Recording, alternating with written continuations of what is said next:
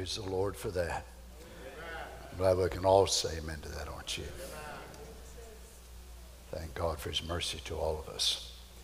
I'm glad when he saved me that he knew that I wasn't going to start out perfect. I wouldn't keep every step just exactly right. He knew I'd mess up. He knew you'd mess up. But he loved us in spite of all those things. Aren't we grateful for that? God bless you. Let's turn tonight to 1 Corinthians chapter 3, if you would. 1 Corinthians chapter 3, verse 11. We will consult the master builder again tonight. For other foundation can no man lay than that is laid, which is Jesus Christ. Now if any man build upon this foundation, what foundation? Jesus Christ. So it's possible for a man to build on Jesus Christ, gold, silver, precious stones, wood, hay, stubble. So a person can actually build that on Jesus, lay that on Jesus Christ. That's where a lot of organized religion is built on the principles of what they call Christianity, which the Romans call Christianos. Every man's work shall be made manifest, for the day shall declare it, because it shall be revealed by fire. And the fire shall try every man's work, of what sort it is. So you can have different sorts of work built on Jesus Christ. I sure want mine to be the right sort, don't you? If any man's work abide, which he hath built thereupon, he shall receive a reward. So notice rewards is joined together with works. So you can work and work and work and work and get to the end of the way, and the fire will try it. And if it doesn't pass the fire test, you lose it all. Every bit of it. Every bit. You see, God's not like men that look at it and say, well, you know what, you've done it and you labored so long. I just can't see that it's right for me to not reward you. No, you lose it all. But you yourself will be saved so as by fire. If any man's work abide, which he hath built thereupon, he shall receive a reward. If any man's work shall be burned, he shall suffer loss, but he himself shall be saved, yet so as by fire. Oh my. How many'd like to be remembered tonight as we pray? Before we pray, I've got a couple of requests that I'd like to make known to you. Sister Jill Fleeman over in South Carolina, we want to continue to remember our sister. She's been battling with cancer for several years now. Really going through a low spot right now, so we'd like to remember her. Sister Joy Green had a pretty rough fall today at Walmart and hurt her knees really bad, back of her head. She fell backwards, hit the back of her head on the hard floor, concrete. So they did x-rays and things like that, but she's still not feeling very good. So we'd appreciate if you'd remember her. Also, Erica, they still haven't found the cause of her fever, but it has been doing better, thankfully. So if she's doing well through tonight, hopefully she'll get to come home tomorrow. So if you would remember that. How many has a need, a request on your heart? Heavenly Father, as we bow our heads, we are so grateful, Lord Jesus, that we have been given this opportunity, that we could come together tonight to be able to worship, sing, praise, pray, adore, be corrected. Lord, just whatever you have in your mind for this service is exactly what we want. So, Father, we bring these needs that we've mentioned to you, Lord, and we're praying tonight for Sister Jill Fleeman. Father, you see, Lord, she's been battling this thing for several years now, and we pray that you would help our sister. Father, would you strengthen her? Lord God, would you bring healing, deliverance? Would you bring encouragement? Would you help her tonight, Father, we pray. You see our sister Joy as she took this fall today, and Lord God really hurt her knees and hit the back of her head. And Father, we're praying in the name of Jesus. May there be no evil that'll come of this, Lord God. Would you reach down and touch our sister even now, Lord? Father, we also asking you for Erica tonight, that you'd just be with her, Lord, and help her. I know she's wanting to come home so bad, Father. We just pray that you'd be with her and work that out. Lord, hundreds of hands are uplifted in the visible audience, and no doubt many, many more that we can't even see with our natural eye. So we're praying you'll be mindful of the needs of your children. Maybe some are physical, some physical. It's some in their mind, some in their body, some in their spirit. Some, Lord, it's a mental battle. Some, Lord, it's their family. It could be finances, whatever it is. Lord God, we ask you together as your children that you would just move for them, Lord. Help me, dear God, that I can get out of the way tonight, that you can speak through me, Lord, something that would be a benefit to your people. Grant it, Father, we pray tonight in the name of the Lord Jesus. And the saints said, amen. God bless you. You may be seated. I don't know if you know it or not, but actually faith and works are husband and wife. So if a man says he has faith and does not ever do any works, Brother Branham likened that to a man saying that he is married, but he cannot produce a wife. So he said, oh yeah, I'm a married man. I'm a married man. Well, where's your wife? Well, I don't know. That's the way he says it works as Faith Express in Shreveport, 1965. I don't know. I don't know. Well, he said, if he cannot produce that wife, then I am going to doubt that he's married. So works, whenever we go to looking at works, and we're identifying works and reward, many times people get in their mind, oh, you're talking about works for salvation. There are no works at all included in salvation. That's a separate thing. We believe on what God has already done. And the church said, amen. And we accept that, and we are saved by accepting the finished work at Calvary. So nothing we do will ever bring merit by which we can be saved. We'll never be good enough. We'll never be able to pay him back. He don't want repayment. He does not want us to pay him back for what he saved us from. But what he wants us to do after he saves us then is our life to be quickened by the Spirit of God. And then we go to producing out of that sanctified, Holy Ghost-filled life, fruit which is equivalent to works. So those works is what in turn you and I will stand upon the elevated position when we walk before him, not the white throne judgment, but the elevated place that John described in the book of Revelation. And we will receive a reward accordingly. Now, for those works, it is those things which God enables us to do. So God calls some to be preachers, some to be singers, some to be musicians, some to be helps, some to be governments. Paul mentions that in Corinthians. Each one of us have something that we can do. And that's all that God requires of each of us. I'm so glad God will never require of me what God's given you the ability to do. And the same way with you. God will never require you to do what this man can do or that person can do. Only what he equips and qualifies you to do is the only thing that you and I will answer for.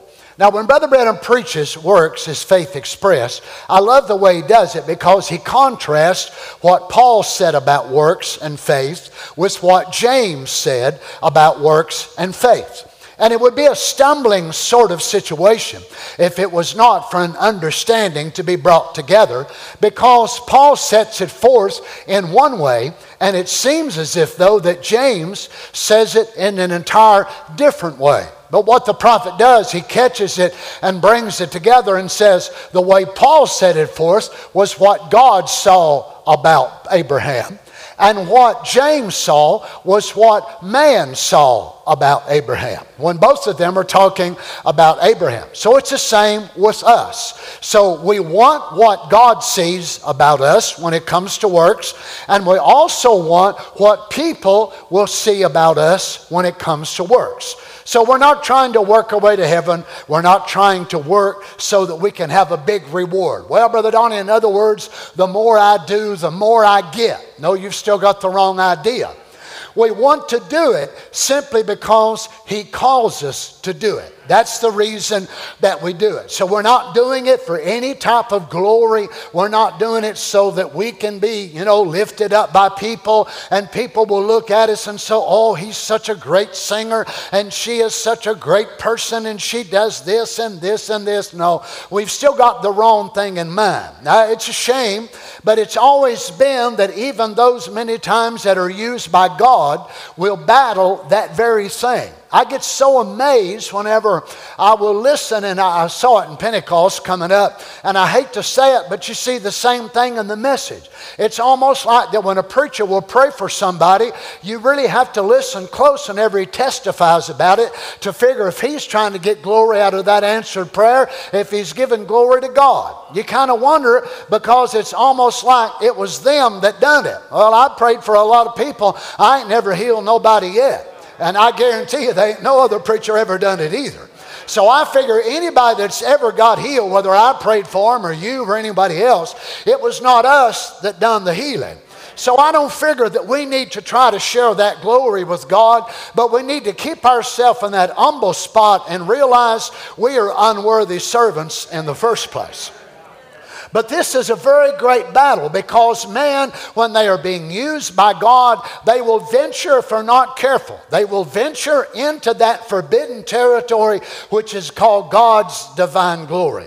Now notice this, what James says in James chapter 2 verse 26. For as the body without the spirit is dead, so faith without works is dead. As the body without the spirit is dead, so faith without works is dead also. So if a person says they have faith that God is going to heal them, well, what they're going to do, they're going to start acting like they're healed, even though they may not be able to do anything but wiggle that one finger. So they're going to wiggle it with all the wiggling power they can. They're going to testify. They're going to give praise. They're going to do everything they can do. And are they buying their healing? No, they are expressing their faith by works. Now you know as well as I do that when you go to testifying of something that is unseen, the devil will try his best to make you afraid, and he will try to tell you you're going to bring an embarrassment upon God. And you're going to bring an embarrassment upon your family, because what if it don't work? And you're telling the doctors you're going to be healed, and then the doctors is going to come back and see you in your casket, and what are you going to do? Well, if you're dead, you ain't going to do nothing. That's pretty evident, isn't it? So he will try to intimidate us to get us not to testify about the power of God. So what's he want us to do? He wants us to wait until after every symptom is already gone. Well, you're not doing it by faith then. You're doing it by knowledge. Well, come on, somebody, say amen. But Satan wants to intimidate you. How many knows he's done it in your life? And you go to testifying. You can also witness to this, I'm sure. But when you go to testifying, he will make you pay. You say, oh, praise God, God healed my back and God done this. And you get up in the morning and you can't even hardly move. And you think, Lord, have mercy. I don't think I'll testify no more until it's all done gone. You ought to testify more than you did last night. Because it ain't nothing but the devil trying to back you off from the promise of God. Now, that is works that we can do. Notice James again in chapter 3, verse 13. Now, listen to the way he terms this. Who is a wise man? Who is a wise man among you? Let him, notice this, let him, the wise man that's going to be endued with knowledge among you. What? Notice his words. Let him show out of a good conversation out of a good conversation. Now, the English language is very tricky, and some words aren't really compatible to the Greek and the Aramaic. Now, you would take this word conversation as you would in other places that we're going to read from tonight, and you would think that it would mean you're talking. But you see, that's where, when the English wants to translate this from the original, that they took a word that they thought meant talk. But actually, it don't say talk. It says behavior.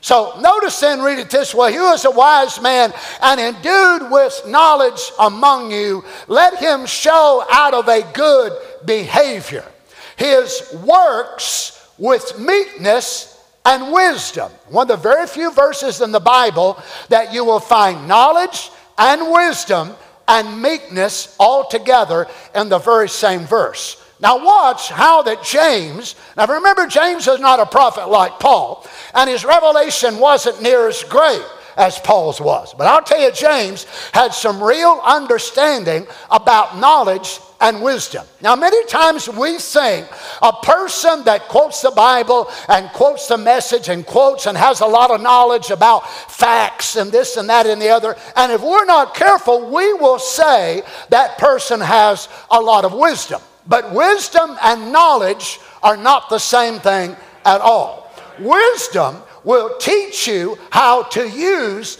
the knowledge that you have accumulated.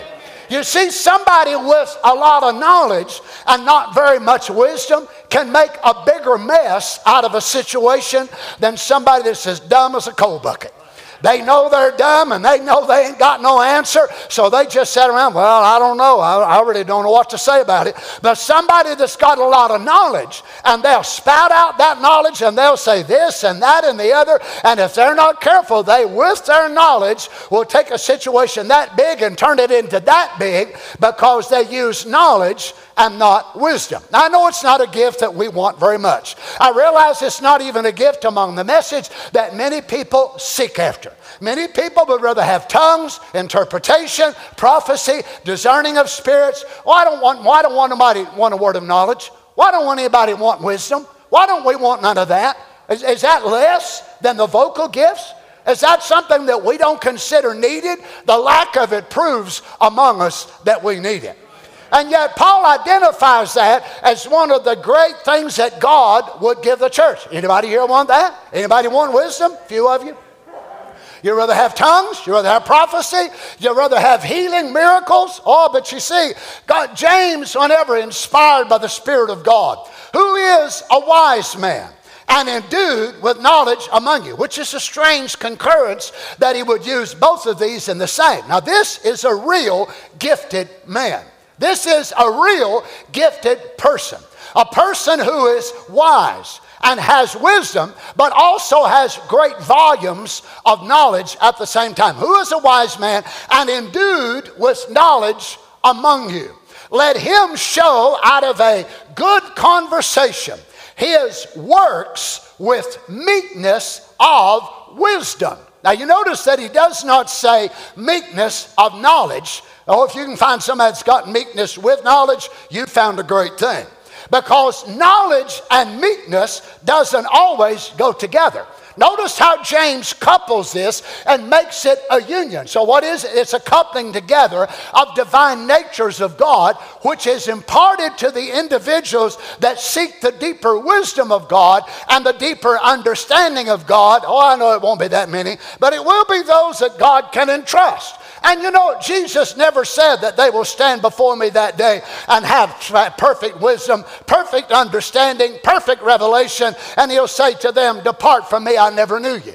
You'll never find Jesus ever saying that. Why? If you have perfect wisdom, perfect understanding, perfect revelation, there's no way for you to be cast out of the economy of God, because you are tied directly into the very heart of God himself. But you can shout, jump, run, cast out devils, heal the sick, raise the dead, perform many mighty miracles, and still be lost at the end of the way. Is that your Bible? Is that Matthew 24? Sure. Now what? So James says, who is a wise man and endued with knowledge among you? Let him show out of a good conversation his works with meekness of wisdom.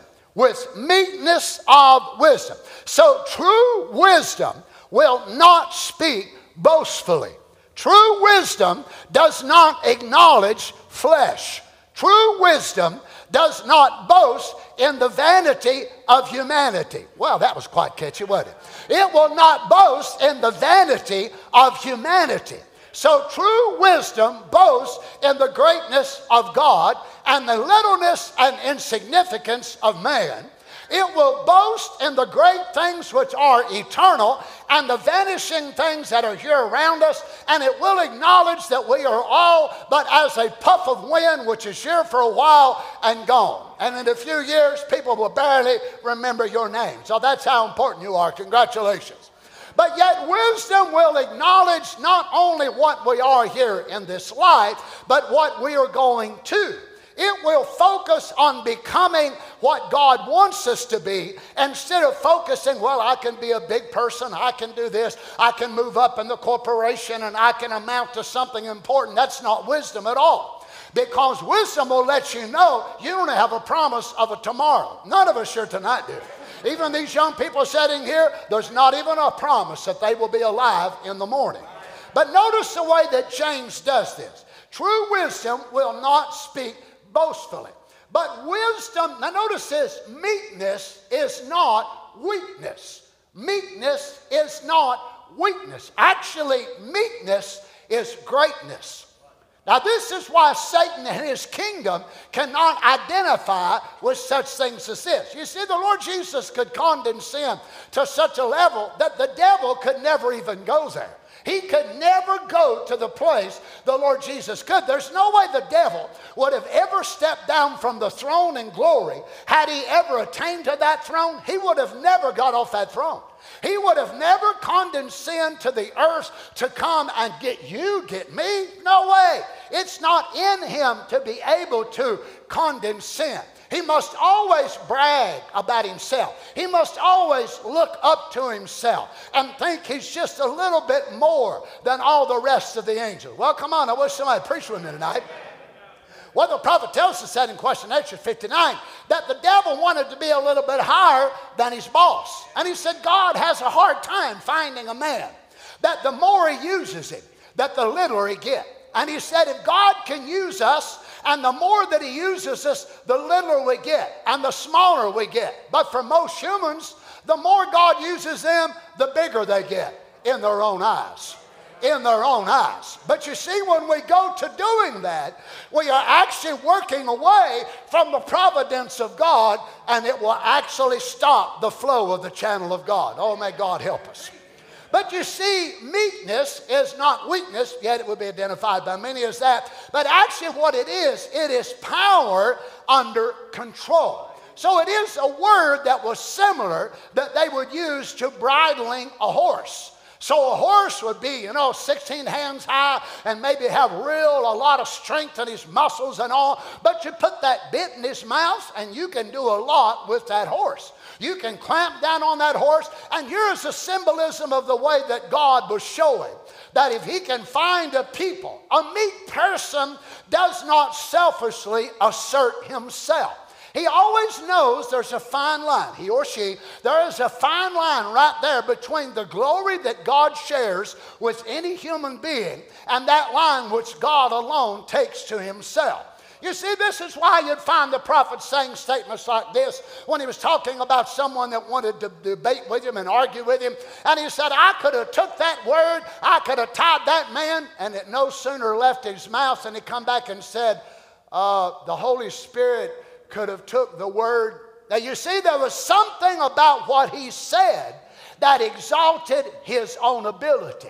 And he come right there and caught it and corrected himself. I hope we got enough of the same Holy Ghost to say, well, I'll tell you one thing, I could do this and I could do that. Well, I'll tell you, friends, if we hang around folks that do that all the time and they can get by with it, more than likely they need more of the Holy Ghost.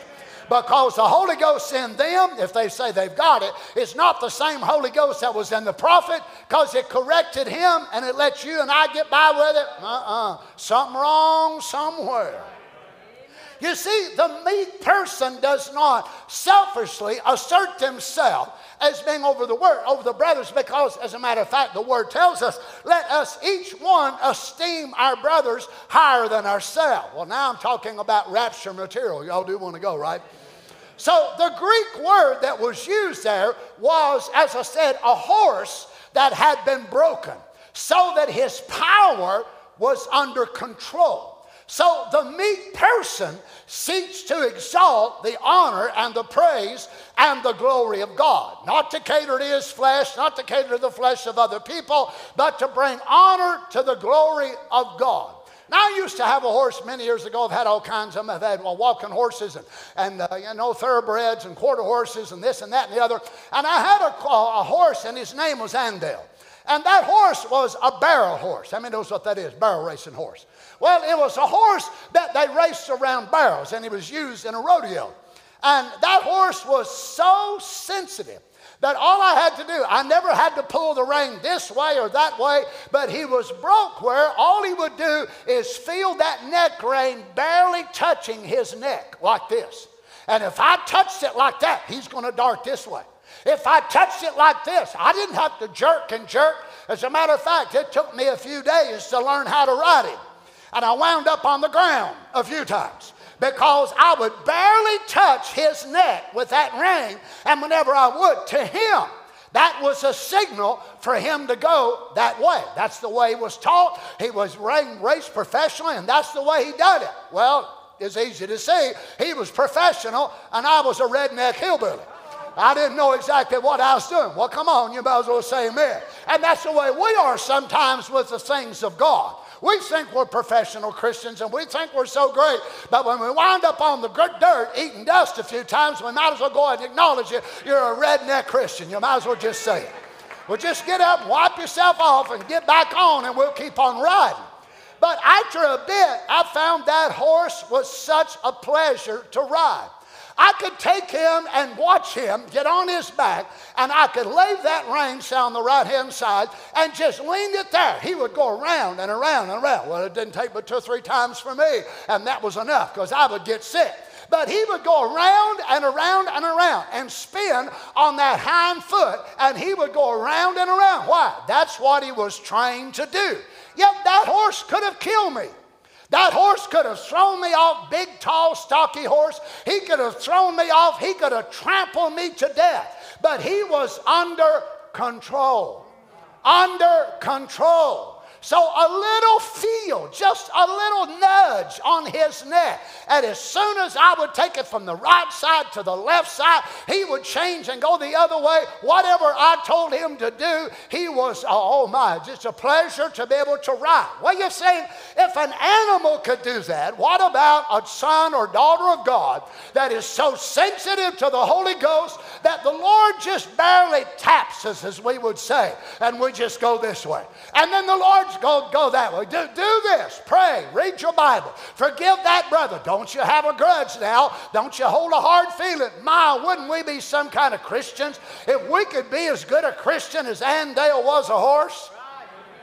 Oh my. You see, meekness is the right use of power. Now this is what meekness does. And wisdom is the right use of knowledge. Meekness, the right use of power, and wisdom, the right use of knowledge. So this is why that knowledge by itself, what does the Bible say? Paul writing about it, knowledge puffs us up.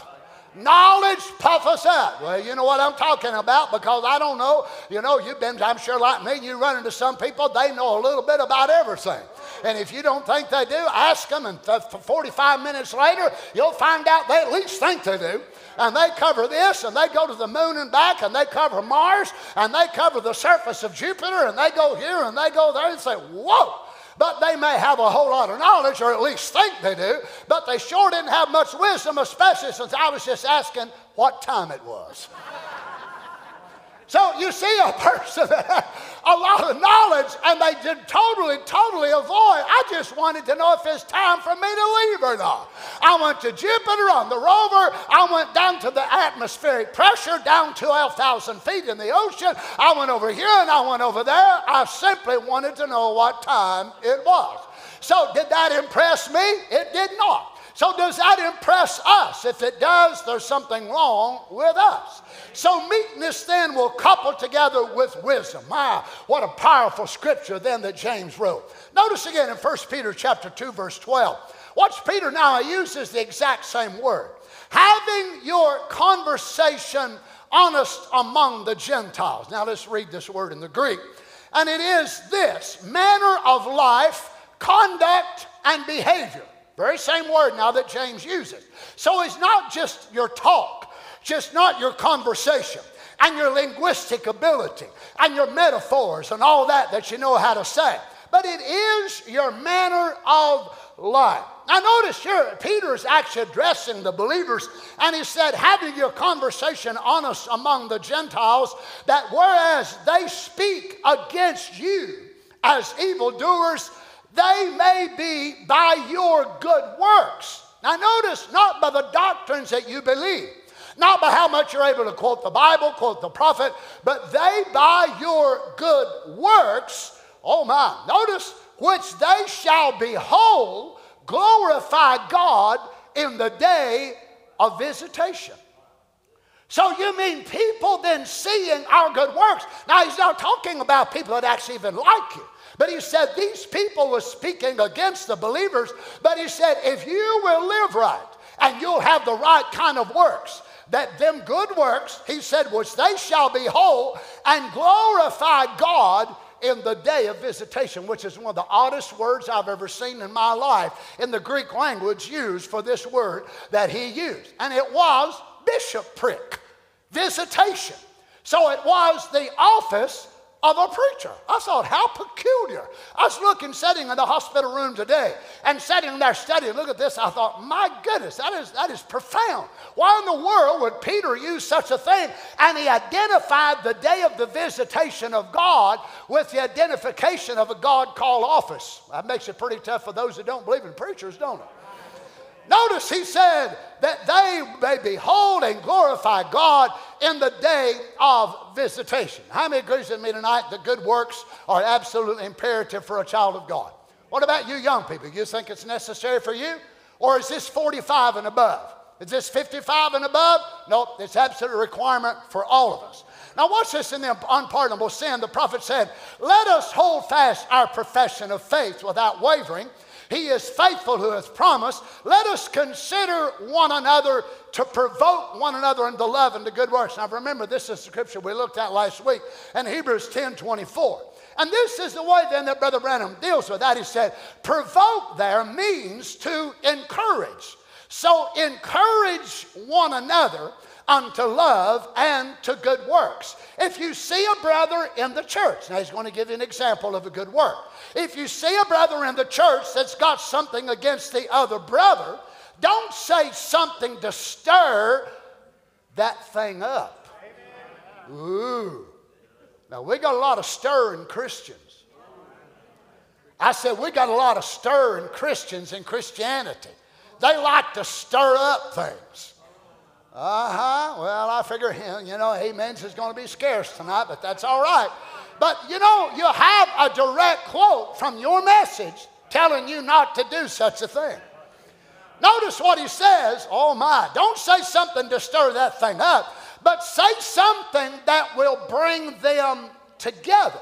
So instead of trying to get in the middle of something and make it worse, or to repeat, well, he said this about you and she said that about you. I just thought as your best friend that you should know. Now, this is just between me and you. If you believe that, oh my goodness. Well, I ain't told nobody, but I'm going to tell you this. Notice, provoke one another unto good works and to love is what we... What? Now, do you believe this is a must? Or you do believe that this, well, it's not really that important. I personally believe this is a must. Praise the Lord, me and 1, 2, 3, 4, 5, 6, 7, 8, 9, 10, 11, 12. Anybody else? 13, 14, 15, 16. Okay, 17, 18, 19, 20. Brother Keith did not want to be left out of that mess, did he? Notice then, this is what we must do. What is that? Oh my goodness. That's a man that's born again. That's a man that's born again. Whew. Notice it goes on to say, now we're very happy to know that the Lord Jesus still lives and reigns and loves his people and has a peculiar people, a people zealous of good works, and not jealous, but zealous. In other words, they're zealots. Anybody familiar with the term zealot? You know what a zealot was? Anybody? Okay. Well, in the days of the Lord Jesus, on up to the time of the Masada, and on up for a long time, there was a group of Jews, and they rebelled against Roman reign. And they called them zealots because they had such a zeal to break the Roman hold. The thing at Masada, many of you may know the guy's name, and he was a zealot. And many of them men that died there on Masada, they were zealots. So they were hated by the Romans because they could not stand Roman rule. And yet this is what God wanted his people to be, zealous, not to be like they were, but zealous of good works, to have such a passion, such a desire to do good works. Well, for what reason, Brother Donny? Because God wants us to do them. So where do we get that zeal? We get it from our Father. Not that we can be noticed, not that people can say, well, I just have to tell you, so-and-so done this for me and that for me, and that's what we wait to hear back. No, we want to do it in such a way and hope nobody else even finds it out. We just want to do it and say, praise the Lord, brother, I'd rather that you didn't even tell nobody that I did that. It's just between me and you, and just God bless you and I love you, and let it go at that. Well, praise the Lord. A people that are zealous of good works. I found this amazing. Again, I was sitting in the hospital today and studying a little bit on this, and I want you to notice what the prophet said here, and let your light shine. We're Christ's billboard. And Christ is our sponsor. How many knows what the billboard is? You drive by it on the interstate, on the road, and you're going down through there, and you're going down Interstate 65, 24, whatever it is, and there's a great big McDonald's sign, don't run on empty. And there's a Big Mac and them golden fries. My, they got 1,000 calories in this, and you know how many ever 100 calories of that, and a Diet Coke on the side. Oh my, got to balance out everything, don't you? And don't run on empty. Now what does that do? That's by your eyes watching that billboard, then it sends a subliminal message, and you might not have even been that hungry. But all of a sudden you find your car in autopilot, and it's just turning off to the right, and you find, what am I doing? What am I doing? I'll pull right in McDonald's. I don't even like McDonald's. But what am I doing? Now that is the power of a billboard. And yet here Brother Branham identifies us as being Christ, which is Christ possessive, Christ's billboard, and he is our sponsor. So instead of it being McDonald's or a hotel chain or some type of gas station, Christ is our sponsor. So he takes our life and puts us on full display. And of course, Christ is updated, so we're not just using paper no more, but we're the digital billboards now. So we are totally digital. So we can change from the morning to the evening. We'll put on the goodness of God, and then at noon he'll reprogram us, and we'll put on patience, and we'll put on mercy, and just as it's needed. We're just walking around, and the Spirit of God just digitized us to the presence of the Lord. Somebody needs a smile, somebody needs a door open for them, and you say, oh my goodness, oh thank you sir, thank you. Where are you from? Where are you from? Heaven. They know you're really strange whenever you say thank you and have a nice day. You know what I'm talking about? We're living in that kind of crazy world. The doctor came in to see Erica today, and she was talking to her and telling her, she said, the support group that you have, talking about her family and so on. She said, you are so fortunate, so blessed. She said, yes, ma'am, I am. She said, 75% of the people that I see, and this is one of the main doctors in Franklin Woods. She said, 75% of the people that I see don't have hardly any help or any support. From family or friends, nobody. She said, well, I wish I could adopt some of them people out to people that would just come in and sit with them and be nice. I thought, what a cruel age we're living in, that people don't even love their own families. They won't even go visit them and see them whenever they're sick and in the hospital, and we say we are Christians? Well, preach, Brother Donny. What kind of billboard are we advertising? Who are we advertising for? Jesus said, when you've done this to the least of these my brethren, you have done it unto me. You see, friends, it is not just something we ought to do to our family. It's something we ought to do to the family of God. Notice the way it says that then we're Christ's billboard, and Christ is our sponsor, and this sponsorship is by Christ, and He is giving us our life to sponsor Him. So now watch, once you become His billboard, and that is His property. That is His property. So it's not a part of the outdoor living, which is one of the main ones here in the South who owns many of the billboards. So they're the ones that you have to go to and lease. So they own the lease, they own the rights. If you want to put a sign or whatever more, you have to contact them. I'd like a sign on Interstate 40. I'd like one on here and there and there. Well, it'll cost you so much, so much. All right, I'll do it. So you're the one that's sponsoring. And what does that billboard do? It puts out your message. Your message. Love's exit number 36. We have now RV hookups. We've got fresh watermelon. We've got cantaloupe. We say, boy, oh my, we want that. What does that do? If a billboard can do that to your mind and my mind, what about a Holy Ghost-filled Christian billboard that will give the world a smile, that will let somebody know there is a God in heaven, and He's not a dead creed, He's not a dead church, He's not a dead ism, but He's a living, resurrected Savior.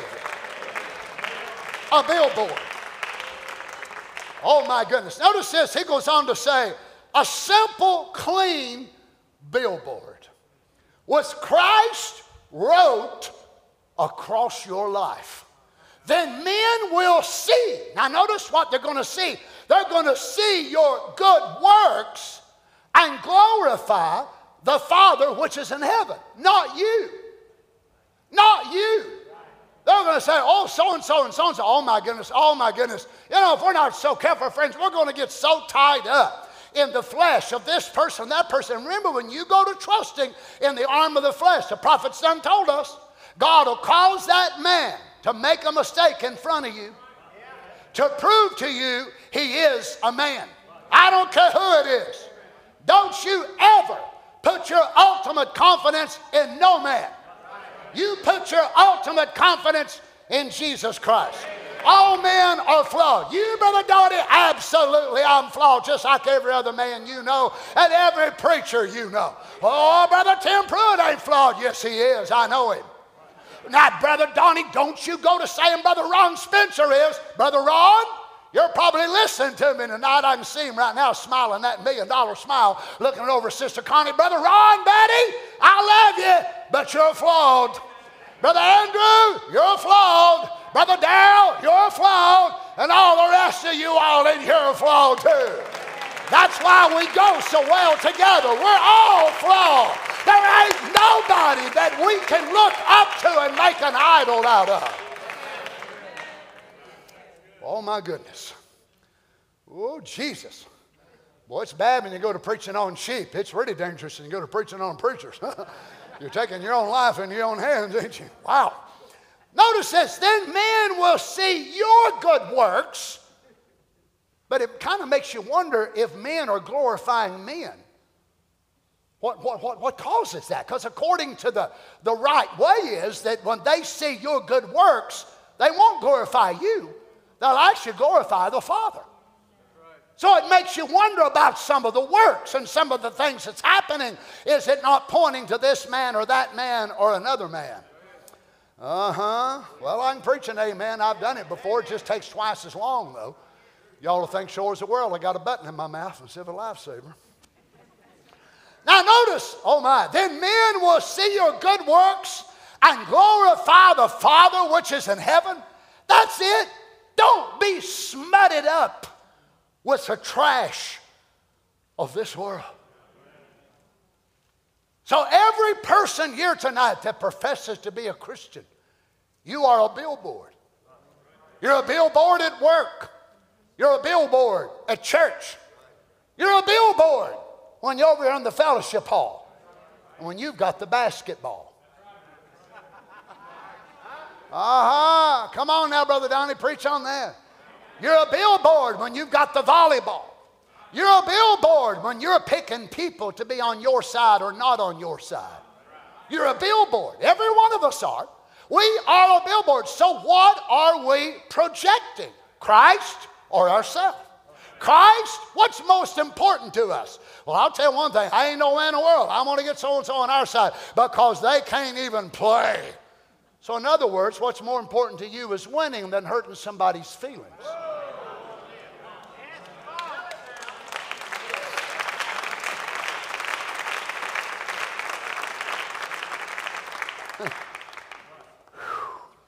Brother Jackie, what's this air set on, buddy? Listen to this. I just heard it kick on. Thank you, Jesus. No wonder the world does not appeal to us. We are a peculiar people, zealous unto good works. We have been recreated in Him, oh my, to be children like unto our Father. I wonder, friends, whenever we look at that and we measure us as being a billboard, what do people feel when they're around us? Do people feel comfortable being around us? Or if you're worse, a little more money-wise, do they not feel they belong to your class in the church? Well, if we've got more than one class here, you ain't following the teaching of your pastor. I don't care if you make $500 a year or $500,000. You ain't no better off than the person who draws food stamps and lives off of Social Security. Got just as much right to God, got just as much right to me as your pastor. Oh my. Notice this in the Thyatira church age. Now works will never take the place of faith in God for our salvation. But works will show forth our faith already placed in Him. Good works won't save you, but they will come forth out of a saved life as fruit. Works are fruit.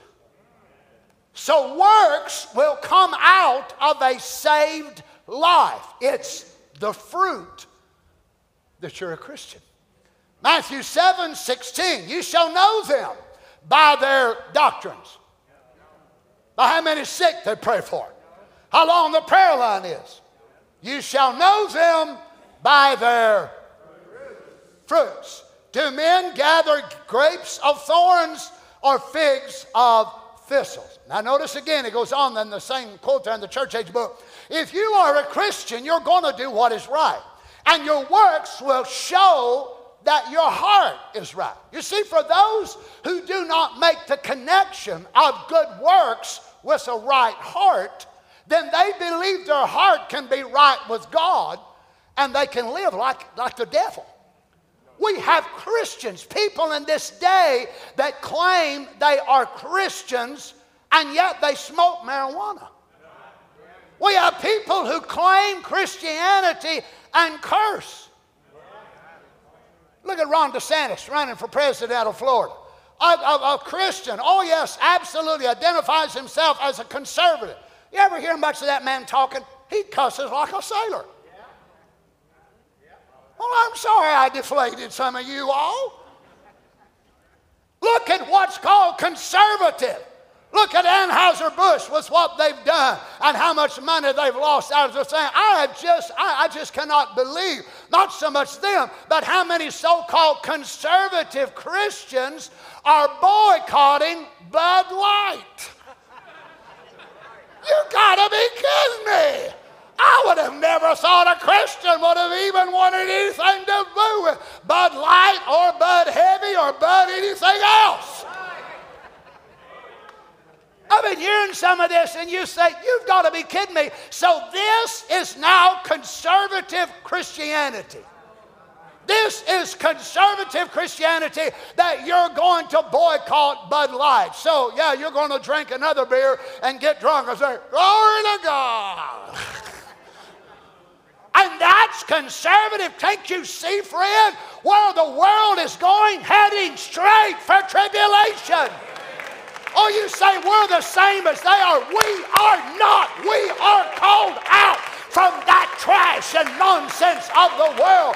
Oh, hallelujah. God said, come out of her, my people, and be you a holy, separate people, saith the Lord.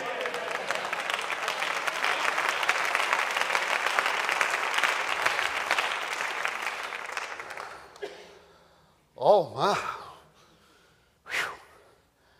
If you are a Christian, you're going to do what is right.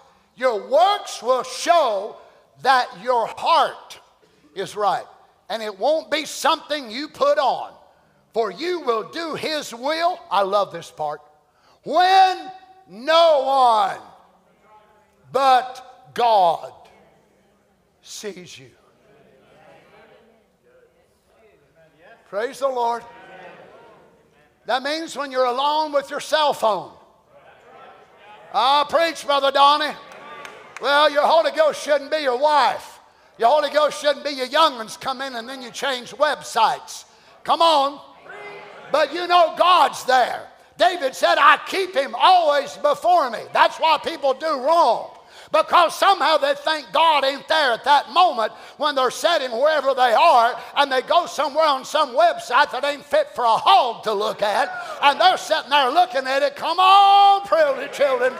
And yet they cannot. How can they believe that Almighty God is right there in that room watching everything they're doing? If you do, you'll walk a different walk. You'll talk a different talk. You'll live right. You'll walk right. You'll think right. And when the rapture gets ready to take place, you'll take your flight with what is right.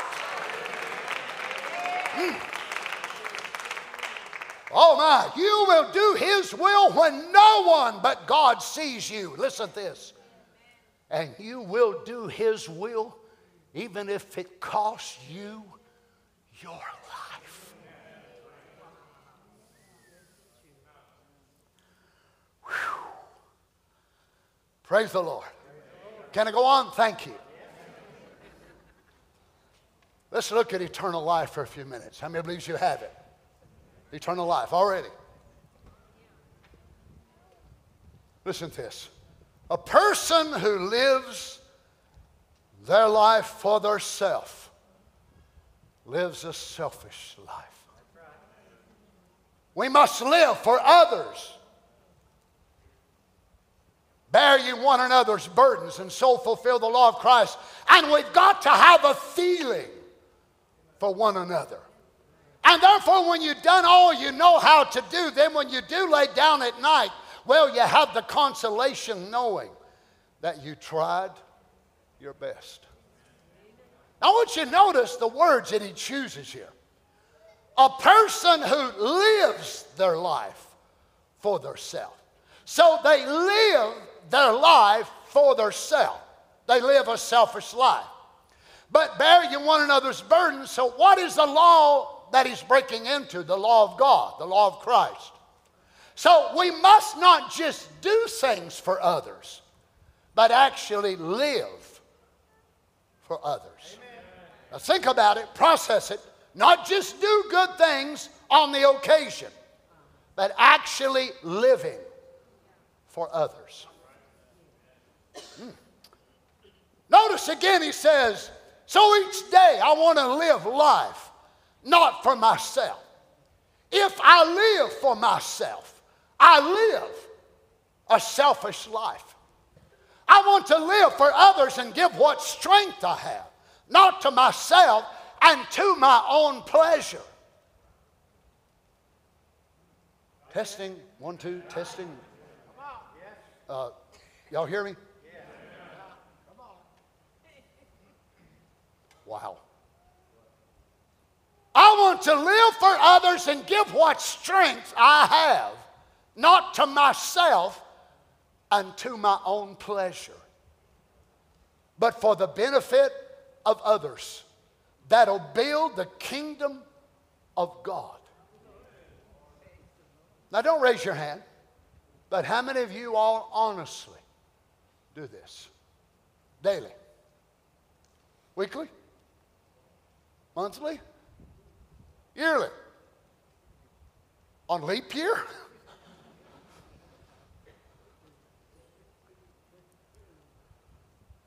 You see, friends, this separates bride from church. It's amazing how much we do for us, with us in mind, and about how much of us we think about, and how much we say about us. I find it amazing. You know, I'm on several ministers' chats. And if a certain brother from a certain church will say, I want to share a miracle that the Lord did. The Lord did such and so on our church on Sunday. Some of the brothers come on there, praise the Lord, that's wonderful. But if that same thing happens at their church, they go on and on and on and on about how great it was. And the very same thing happened at another man's church, and they say, praise the Lord. I personally have a problem with that. You know why? Because they're not giving the right glory to God. It's greater if it's in their ministry and their church and their pastor. Let me ask you something. How can it be any greater where a dead person is raised from the dead here, or raised from the dead in Guatemala, or raised in the dead in Brother Doug Baker's church in Tucson, which happened there as well? Should not we give the same glory to God, since He's the only one who can raise the dead? I just don't understand. What is it? Selfishness. Selfishness. It's always greater when it's at my church. It's greater because my pastor prayed the prayer of faith. I honestly don't care which one of you prays the prayer. If one of you brothers prays the prayer of faith for Erica and she's healed, one of you sisters, one of you mothers, I couldn't care less. It don't have to be my prayer. It don't have to be my wife's prayer.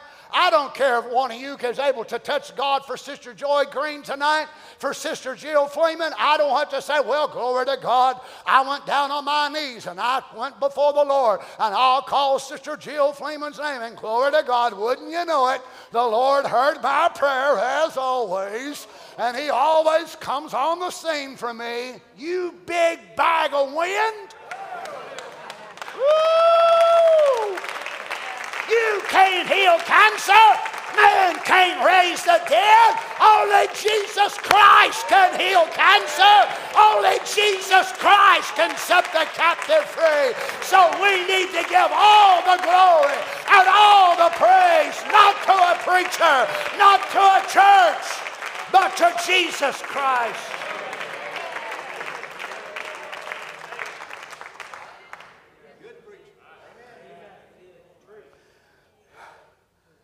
You going to keep on, sir? You're going to get me fired.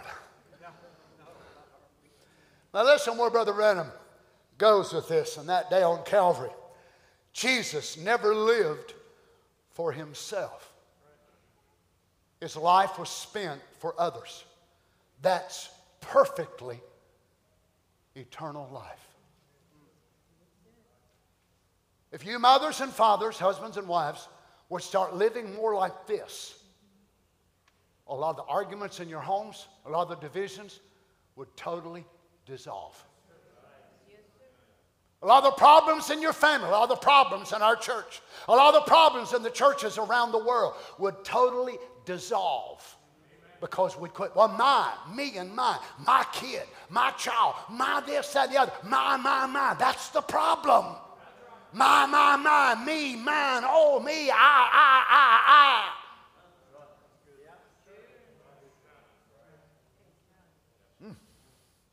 When you say you go to church and you do good things, that's fine. But when you live your life to yourself, you haven't eternal life. I'm sorry, friends. I just have an issue with folks that don't believe you need to go to church. You know why? They cannot fulfill that quota. They live their life to themselves. You know why? Because it's hard having friendships. Let's just face facts. Sometimes it'd be easier if each one of us had our own private planet. Especially when you get tired of people. You just say, I'm buzzing off to wherever it is. Where you going? I ain't telling you. I don't want you showing up in my Buzz Light here. Get away from me. You ain't tracking mine and Carol's spaceship. We're out of here. We're gone. It'd be much easier. Why? Friendships require work. Friendships can be difficult. And people say, oh, it ain't worth it. No, if you're a stubborn, hell-bound goat, it ain't. But if you're a sheep that wants to fulfill God's word, and you know I've got a responsibility to go to the house of God. I've got to look out for my brothers. I've got to look out for my sisters, and they need to look out after me. I need them, and they need me.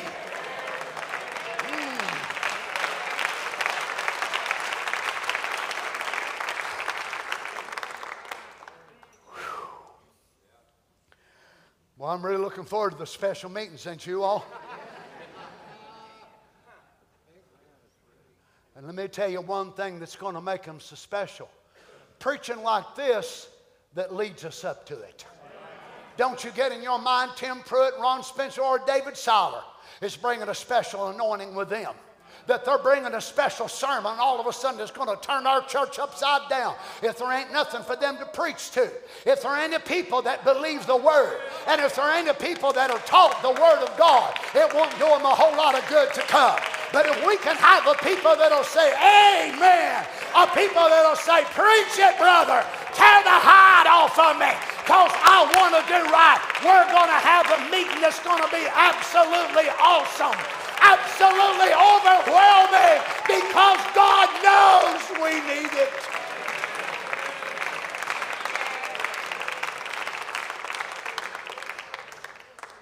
Let me close with this. When you say you go to church and you do good things, that's fine.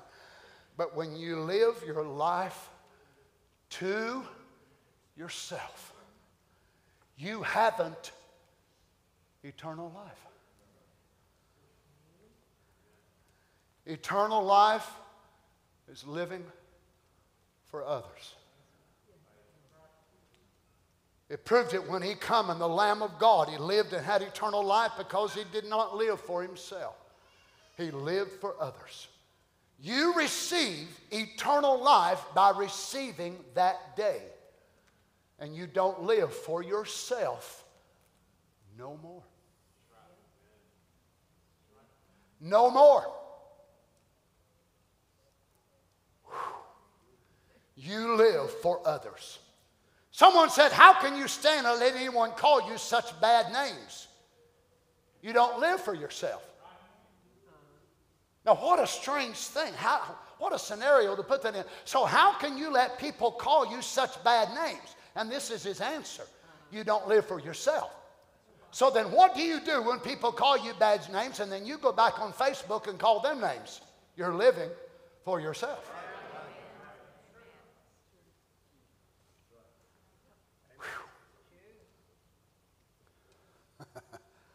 You don't live for yourself. You live for others, that you might redeem that man. That you might redeem that man. You become sons, and the trouble of it is the church has forgot they were sons. You are sons. You taking Christ's place. You are sons, so you don't live for yourself. You live for others. Well, Brother Branham, I can live for this brother because he's sure a nice man. That's not it. Listen, children. Live for that man who hates you. Live for that person who'd kill you if they could.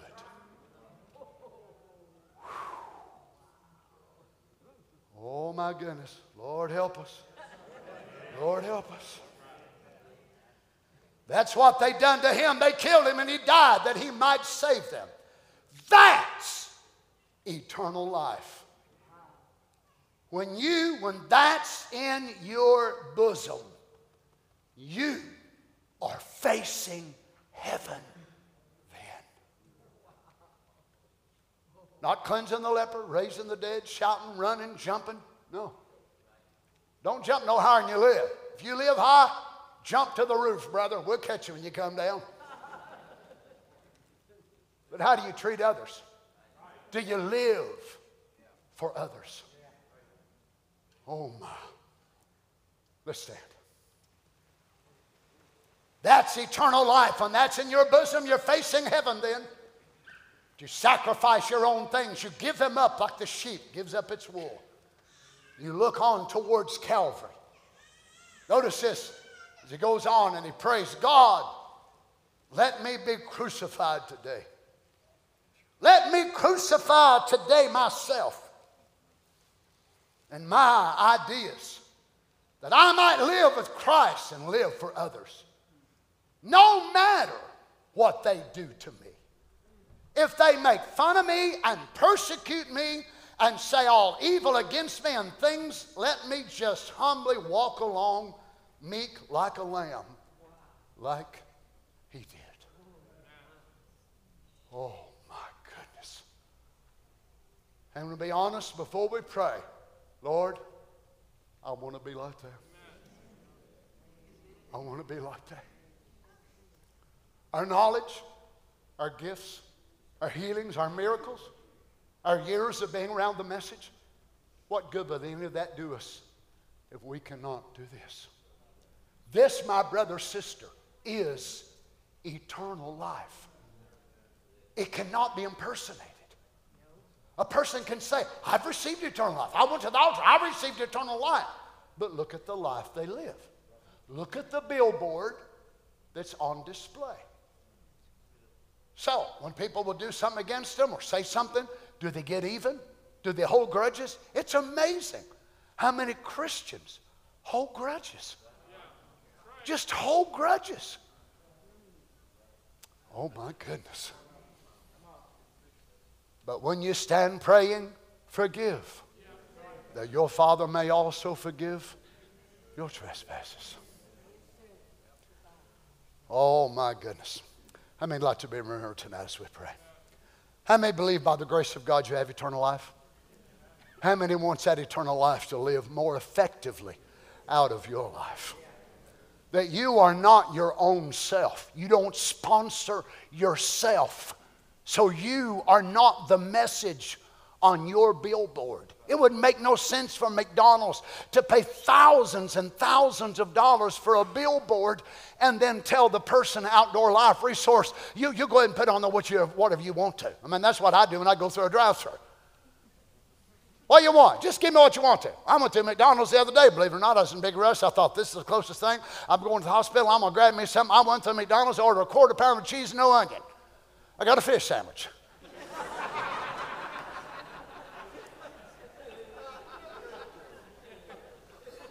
See what I'm saying? That's my philosophy. I should have just said, give me whatever you want, you're going to anyway. But the Lord don't say that about us. He says, I bought you. You are mine. Your message is not yours. What you think, I'm not interested in. I never paid for you so you could project what you think. I never paid for you so you could project your opinion and your ideas and blow your own horn. I paid for you so you could project me. Oh my. Whew. Dear Jesus. Going to be another lonely Thursday. Let's bow our heads. Dear God, Lord, I pray that you'd help each of us tonight, Father. Every man, woman, boy, and girl. Lord, if we say we have eternal life, and yet we live our lives for ourselves, it's all about us, our opinion, our ideas. Lord God, help us to see clearly tonight. Father, we know self-deceit is one of the hardest that there is to see, ever. We can see others and we can see the devil, oh yeah, but how we deceive ourselves, it can be so difficult. We can see other people's faults so easily, but looking at our own. Lord God, may we look tonight through your vision, oh Father, and see eternal life itself must express itself, not us. You didn't buy me so I would preach myself. As Paul said, we preach not ourselves. You didn't come preaching yourself, Lord Jesus. You didn't say, I go around and heal who I want to heal, and I do this and that and other. You said, I do only what my Father shows me. You were the Spirit's billboard. You did that to be an example. I just read it yesterday where the prophet said you could have had a wife. You could have had a home. Could have had a family. But you said, I sanctify myself for their sake. No doubt some of these people standing here tonight in Word of Life Church would have really struggled with you being sinless and being their Redeemer if they would have known you had had a wife. You could have physically fathered children and they would have not been the literal children of God. But it would have stumbled some of your people. And they would have thought, how could he be sinless? How could he be holy and have a wife? How could he have a home? How? So he said, Father, I sanctify myself for their sake.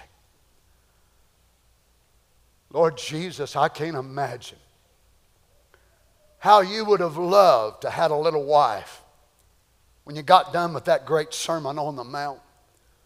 How you loved to have a little wife and you took her by the hand and had a little home somewhere, Capernaum or somewhere. You and her would have left them old brawny fishermen, Peter and James and John, and left them arguing and debating, and you and her just went back and maybe got out on a little boat and just sailed across the Sea of Galilee, and should have took you by the hand and held your hand. Said, I'm here with you. I'm here for you. No doubt you thought about it. Well, let me just tell you right now, sir. I wasn't there then, but I'm here now. And I'm part of your life. And I'm here to tell you, you're my hero. You're the mighty God. You're the everlasting Father. What you sacrificed then, you've got now. And furthermore, you will have her for eternity. For one day we will be resurrected and changed and stand before you. And finally, you will get your wife. Oh, people wonder what we're going to do for eternity. Minister to our husband, of course. For thousands of years you've been waiting for your wife. Oh, Jesus. I can't wait to see you. I can't wait to be with you. I cannot wait to minister to you and love you. Oh, I'm not going to wait till then, but I can't wait to see you. I can't wait to fall before your feet, Lord, and crawl up. If I've got 50 trophies, if I've got 500 or 1,000, whatever you put in my hands, Lord God, help me to be able to present them with not one speck of selfishness. Help me, Lord God, that I'll be able to present those that you put in my charge, whoever they are, Lord God. Whether they're down, Lord, in Colombia, or they're up in Iceland, or they're in Norway, or they're in Johnson City or Jonesboro, wherever they are, Lord, help me to be faithful. May I present to you those that you placed in my charge, Lord God, that we can fall down and worship you. Not that the mighty preachers will stand there and they'll be this and that and the other. Our focus ain't going to be on no mighty preachers. It's going to be on our mighty God. We worship you tonight, Lord Jesus. I don't want you to have to wait another day, another year, another 6 years or 7 to the rapture to hear your bride tell you how great you are and how wonderful and how awesome. I want to tell you right now, Lord, I love you so much. You're my King. You're my Father. You're my Redeemer. You're everything to me, Lord. I thank you for buying me. I thank you then after you bought me, you took my life and you painted your message on my life. I have no regrets for the years that I've given to you, Lord. The only regrets I have is my failures and my mistakes. I'm glad I didn't go out there and live my life for the devil. Oh, I'm so glad I gave it to you when I was just a boy. I'm so glad, Lord God, many others standing here tonight, they're not ashamed of your gospel. They're not ashamed. They want to be a billboard at 70, at 75, at 80, whatever they are, that we can flash out the goodness of God. Flash out the mercy of God. Oh, Jesus, take our lives. May eternal life express itself out of us, Lord God. In the name of Jesus. Praise the Lord, praise the Lord.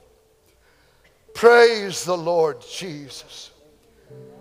Can we just raise our hands now? Now you claim to be his wife, his bride. Why don't we just enter in for just a few minutes into his great august presence. Now remember, you've been called to enter into the holy sanctum, as it was called.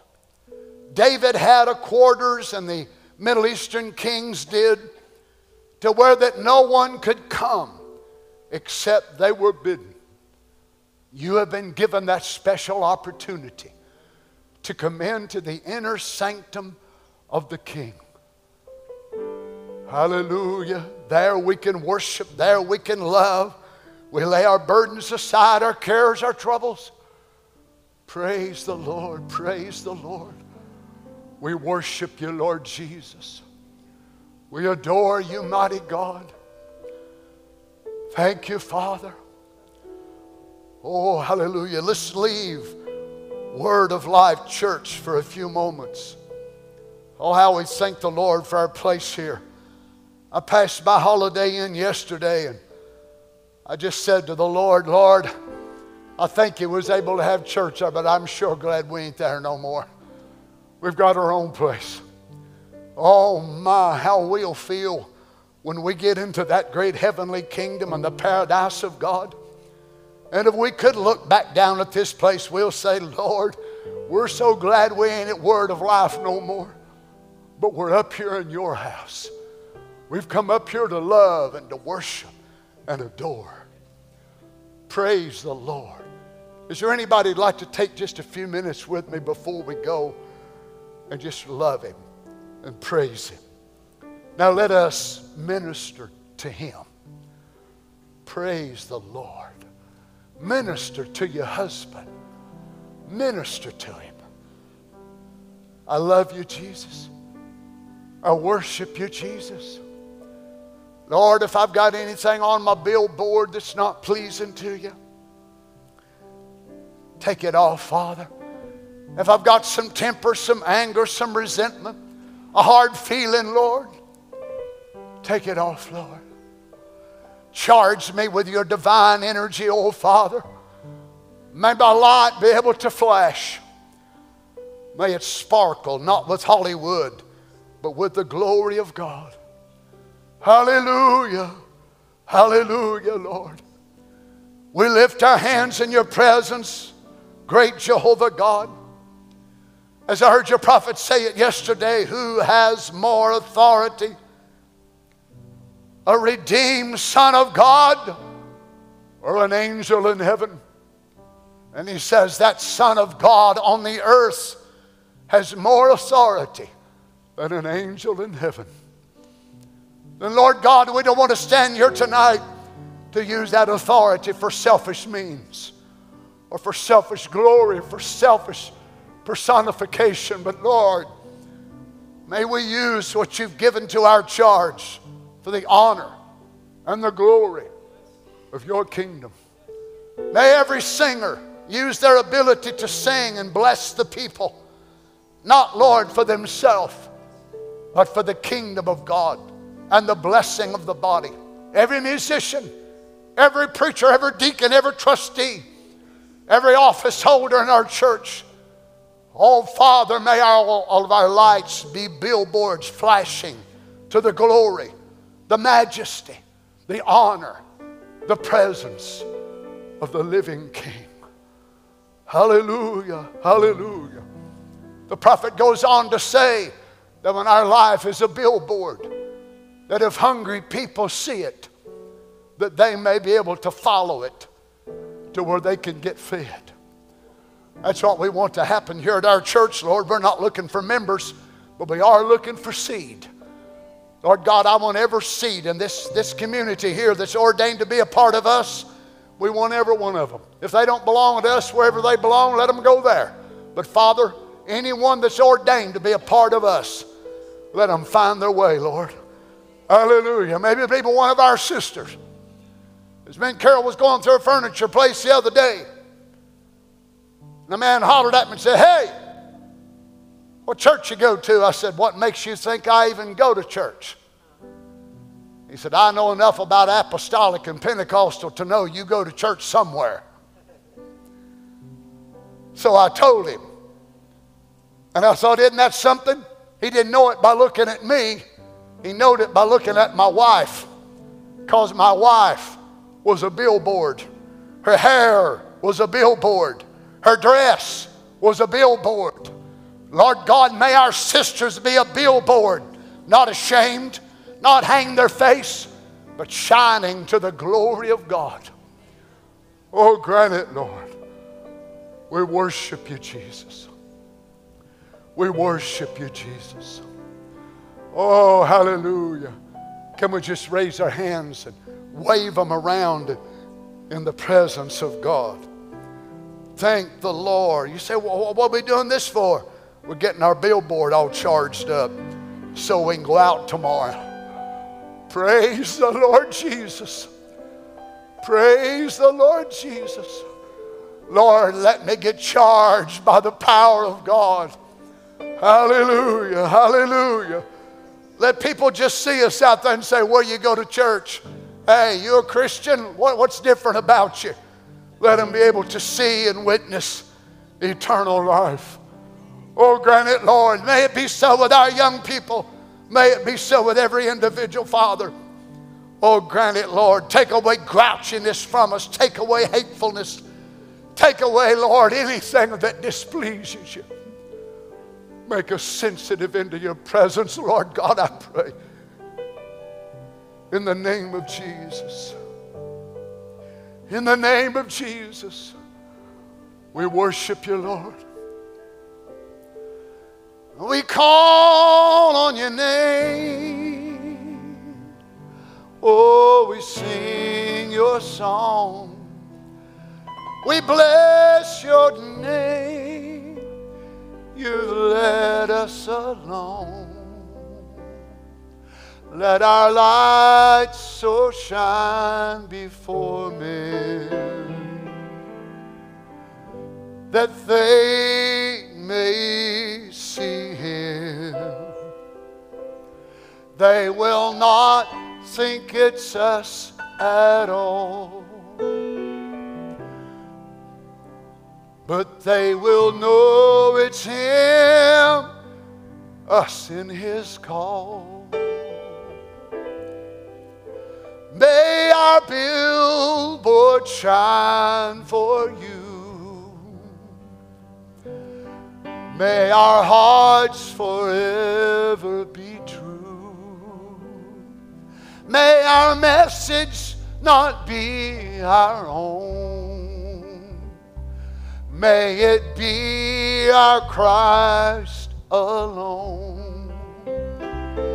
May eternal life so shine, the resurrected Christ divine. Eternal life shine through me. Oh, eternal light shine through me. Let eternity sublime give us holy fire divine. Predestinated word, as your bride we are your word. May our church be a living fire. May our souls be called on fire. Shine, Jesus, shine. Oh, shine, Jesus, shine. Let me sparkle with love divine. Oh, shine, Jesus, shine. Somebody sing it now. Shine, Jesus, shine. Let us shine with light divine. Oh, shine, Jesus, shine. Lay our lights so shine bright that Johnson City and Jonesboro and Elizabethton can say, I know where there's some people. I know where there's some people that shine. They call them the Skirt Church. Well, they call them Branhamites. Well, they call them all kinds of names. And I don't know about none of that. But there's one thing I know about them. They say, shine, Jesus, shine. Oh, won't you shine, Jesus, shine. Oh, let my life be your message divine to the lost and the wretched and blind. Sing it with me now. Shine, Jesus, shine. Oh, somebody sing it now. Shine, Jesus, shine. Let your love divine. Oh, shine, Jesus, shine. Sing it, little bride. Shine, Jesus, shine. Oh, grant it, Lord. In the beginning was the Word, and the Word was with God. And the Word was made flesh and dwelt among us, the mighty God. They say He raised the dead and He healed the sick, He even walked on water. They buried Him in a tomb, but it couldn't hold Him there no longer. Oh, shine, Jesus, shine. Help me sing it now. Come on, shine, Jesus, shine. Oh, shine, Jesus, shine. Let the power of your Spirit, Lord, let it shine. Let my life your billboard be. Let it speak how time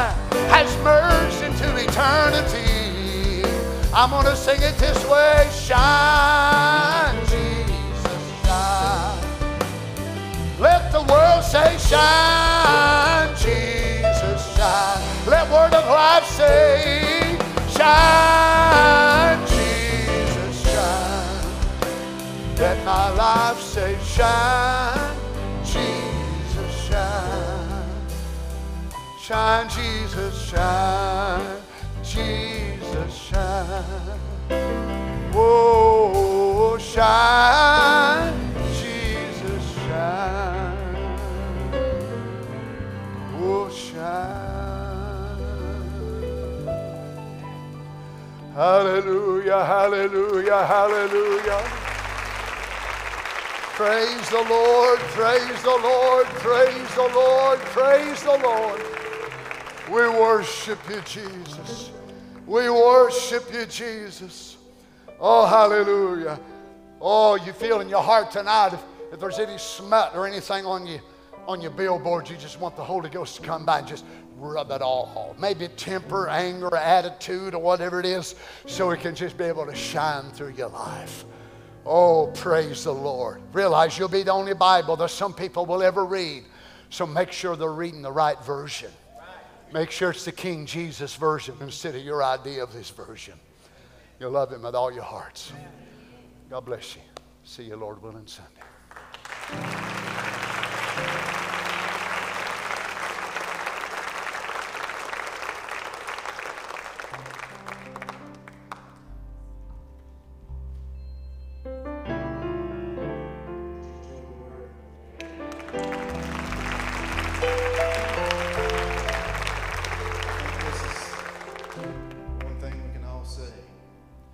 Flow through me, Holy Spirit, flow through me.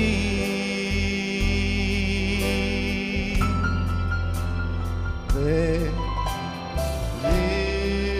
my hands to worship, flow through me.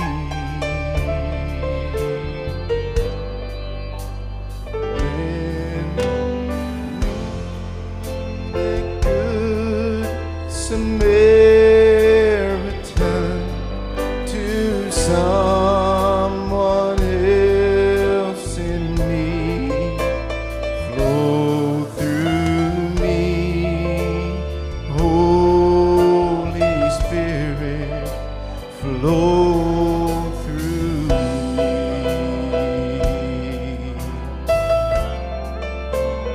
Live through me, Holy Spirit, live through me.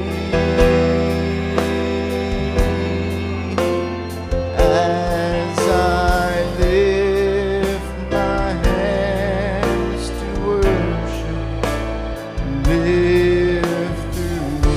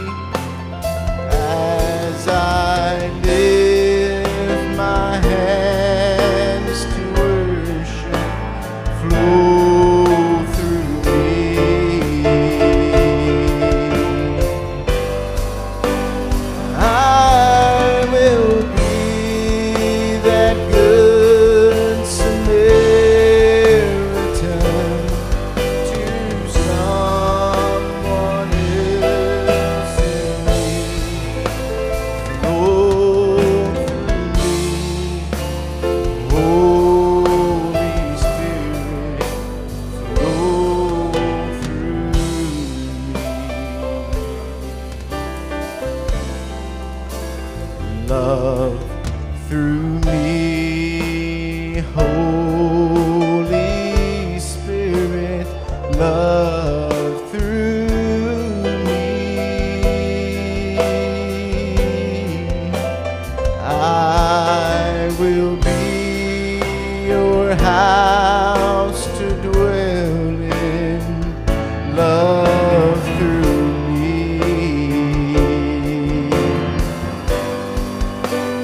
I will be that good Samaritan to someone else in need. Holy Spirit,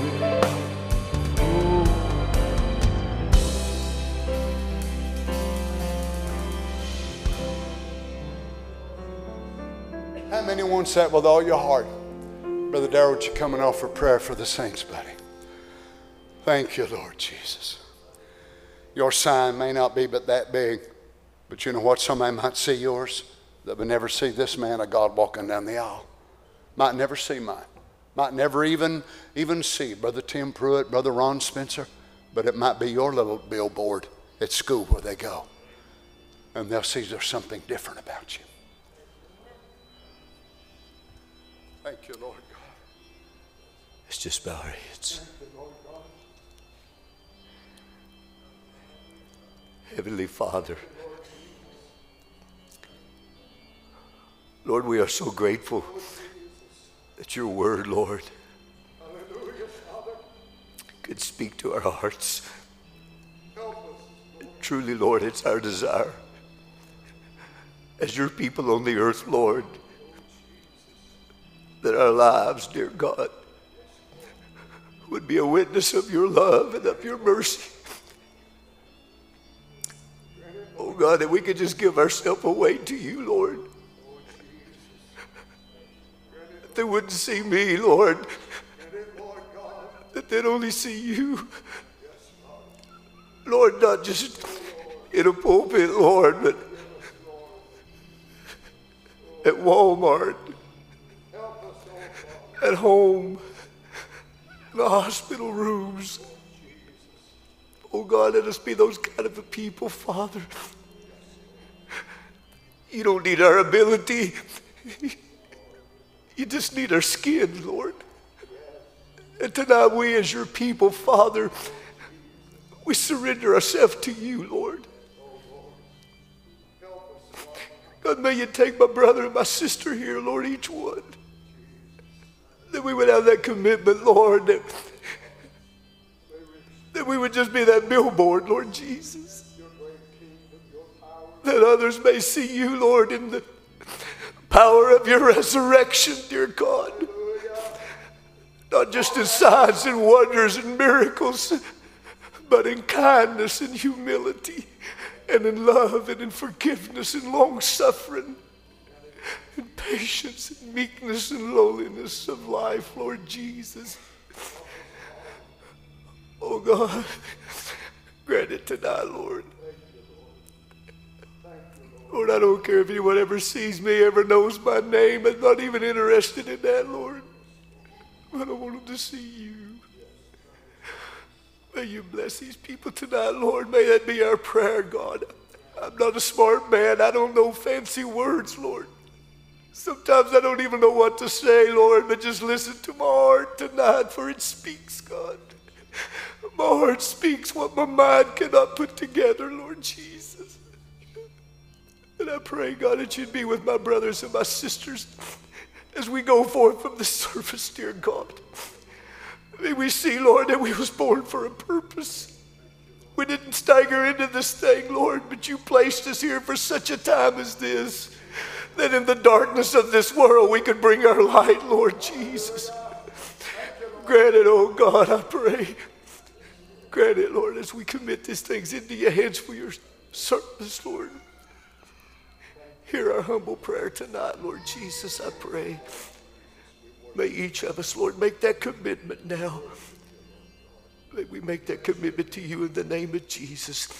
Thank you for Brother Donny, Lord. Thank you for him obeying the word of the Lord tonight. Father, it's not easy to bring words like this. But Father God, it trims some of the world off of us, Lord. Makes us more for your service. Give him strength now, Lord, we pray. And Father, may we go with this attitude that we give ourselves away. We give ourselves away, Lord, that you can use us. Grant it, Father. Grant it, Lord, in Jesus' name. Amen and amen. Is that your desire tonight, friends? Amen. Hallelujah. I give myself away.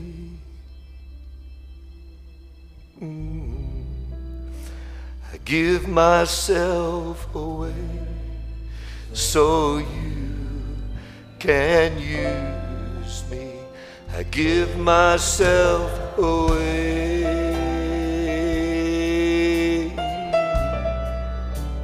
I give myself away so you can use me.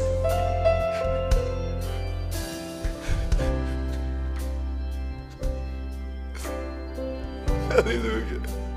I give myself away so you can use me. I give myself away.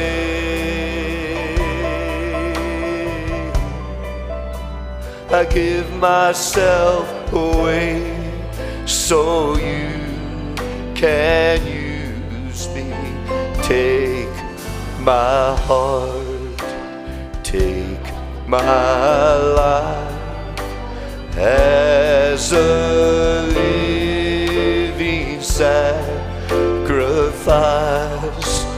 All my dreams, all my plans, Lord, I place them in your hands.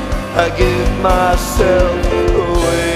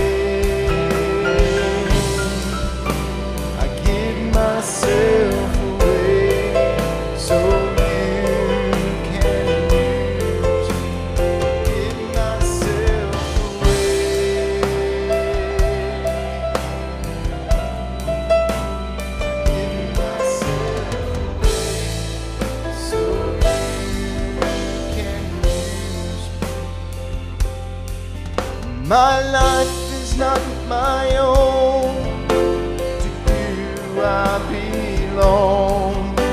I give myself to you. Oh, my life is not my own. To you I belong.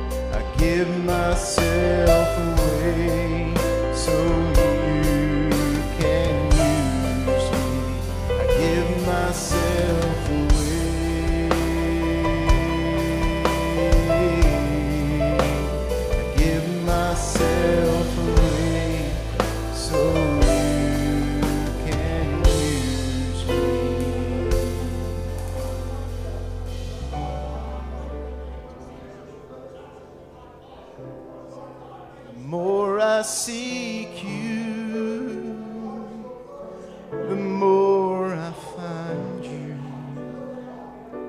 The more I find you, the more I seek you, the more I find you. The more I find you, the more I love you. I wanna sit at your feet, drink from this cup in your hand, lay back against you and breathe, and feel your heartbeat. This love is so deep, it's more than I could understand. I rest in your peace, it's overwhelming. The more I seek you, the more I find you. The more that I find you, the more I love you. I wanna sit at your feet, drink from this cup in your hand, lay back against you and breathe, feel your heartbeat. This love is so deep, it's more than I could understand. I rest in your peace, it's overwhelming. The more I seek you,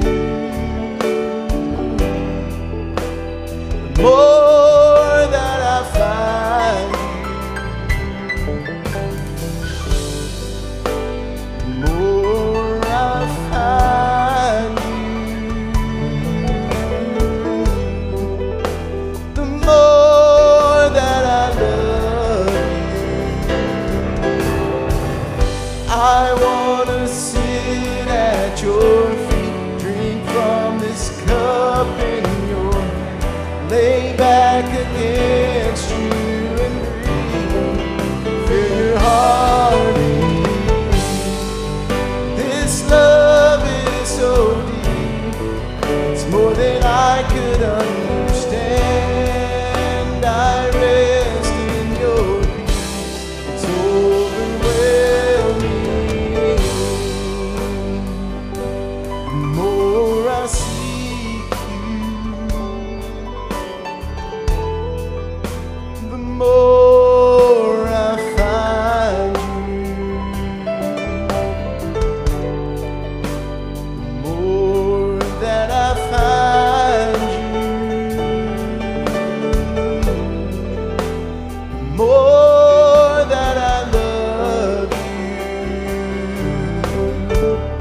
I wanna sit at your feet, drink from this cup in your hand, lay back against you and breathe, feel your heartbeat.